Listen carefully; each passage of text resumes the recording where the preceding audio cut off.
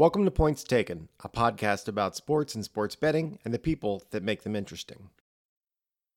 Bookmakers were pushed into new territory in March of 2020 by the COVID-19 shutdown of sports in North America and much of the world.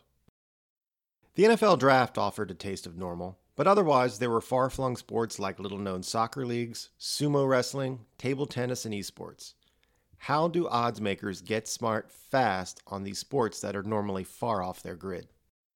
We asked Johnny Avello of DraftKings, Jeffrey Benson of Circa Sports, Nick Bogdanovich of William Hill, and Andrew Menino of PointsBet that question. If you're interested in reading more about this topic, head over to playusa.com where I'll have a story posted. I'll put the link in the digest. DraftKings head of sportsbook Johnny Avello gets us started, and in the process he invokes Jimmy Fallon, Jennifer Lopez, and TikTok.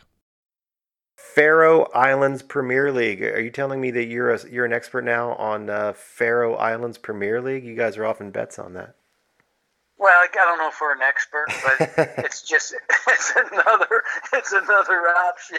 Yeah, we're all about options. So we keep digging for content. I mean, we have not slowed down looking for content. So yeah, I wouldn't call us an expert, but it's another offering. Yeah, well, AB Arger is the head of Scala IF, if that matters to you. How do you? I've asked other people at other sports books of this. How do you become expert, if not experts, but competent enough to do what you do on these really obscure leagues that you didn't offer before? I mean, Russian ping pong and Belarusian soccer is always the example, but how do you get up to speed fast enough to price these lines smartly?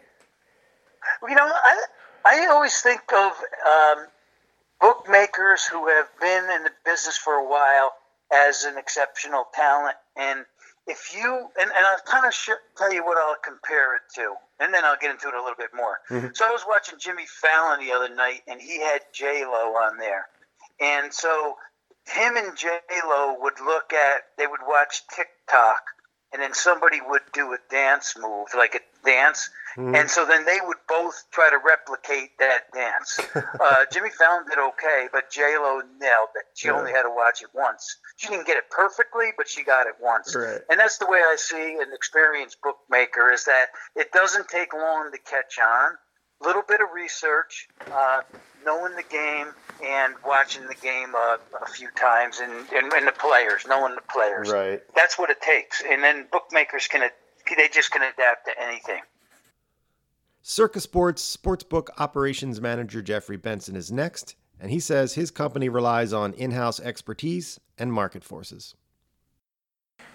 Yeah, so I would say, we obviously have people in-house who make a lot of odds, numbers, and who are booking the games. So there's obviously certain sports we're much more well-versed in, and Belarusian soccer, and Counter-Strike and Overwatch and Call of Duty and things of that nature probably aren't our strong suit.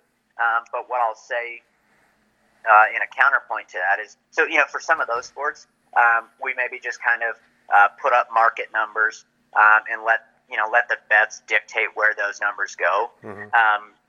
In terms of some of the other sports that we've really been focusing on while we've been closed, our sportsbook manager, Chris Bennett, and our director, Matt Metcalf, who have both been in the industry 10 plus years and are tremendous odds makers and bookmakers, they've really focused on sports that they specialize in. Mm-hmm. So for Chris, he put up what was probably one of the most extensive NFL draft props, not only in the city, but in the world. Mm-hmm. He's a tremendous football odds maker. So he spent quite a bit of time on that. We have been first in the world most days putting up Korean baseball. Mm-hmm. He's won. Baseball is another thing that he's tremendously passionate about and very good at handicapping. And then on the opposite side, our director, Matt Metcalf, he kind of cut his teeth in the industry when he was at the Westgate and when he was betting professionally with his NASCAR acumen. Mm-hmm. So when NASCAR went away and they were booking eNASCAR, we were kind of the market maker in terms of eNASCAR, just in terms of the future book, yes, no's, group matchups, head-to-head driver matchups, things like that. We were just putting up more on our menu than most other places were. And then he was also really focusing on golf. Given that, the PGA and the LPGA Tour weren't going on, we were really able to focus on some of these smaller mini tours. Mm-hmm. So for us, that was the Cactus Tour and then the Outlaw Tour. So we were able to put up, quite a few offerings on that in terms of matchups to win the event. And so I would say that's really kind of what we've focused on, things that we're really, really good at. And then the things that maybe are a little bit new and foreign to us are just something that we put up market numbers. We don't really factor our opinion into it. And then we just kind of let the money, take those markets or let those bets kind of dictate where the number goes. William Hill Trading Director Nick Bogdanovich relied on some furious Googling and institutional knowledge from back in the Global HQ. But yeah, there's no question. It's just like handicapping anything else. Just try to get as much information as possible. And the fact that there's a couple races under our belt really is helpful as well. Mm-hmm. Now, same question, different sport. Belarus soccer or Russian ping pong. How do you get intelligence on that? I mean, I guess how do the bettors get intelligence on that too? I have no idea. But how do you get smart about stuff like that? Yeah, much harder, less information.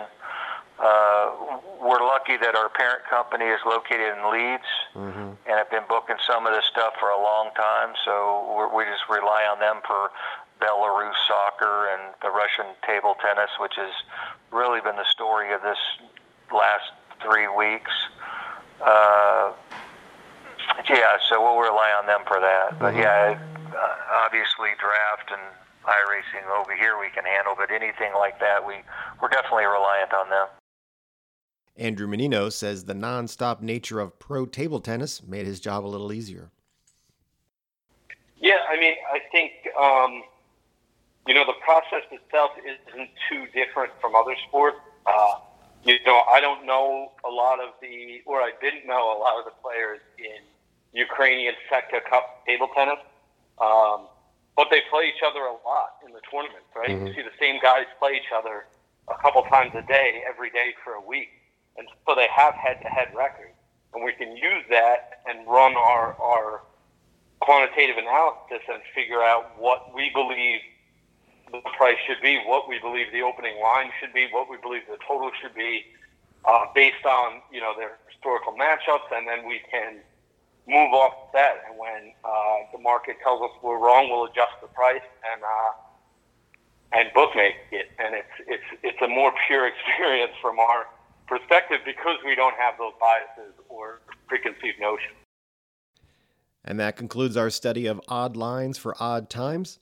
That was Andrew Menino, Johnny Avello, Jeffrey Benson, and Nick Bogdanovich. This was Points Taken, and I'm Brant James. Thanks for listening.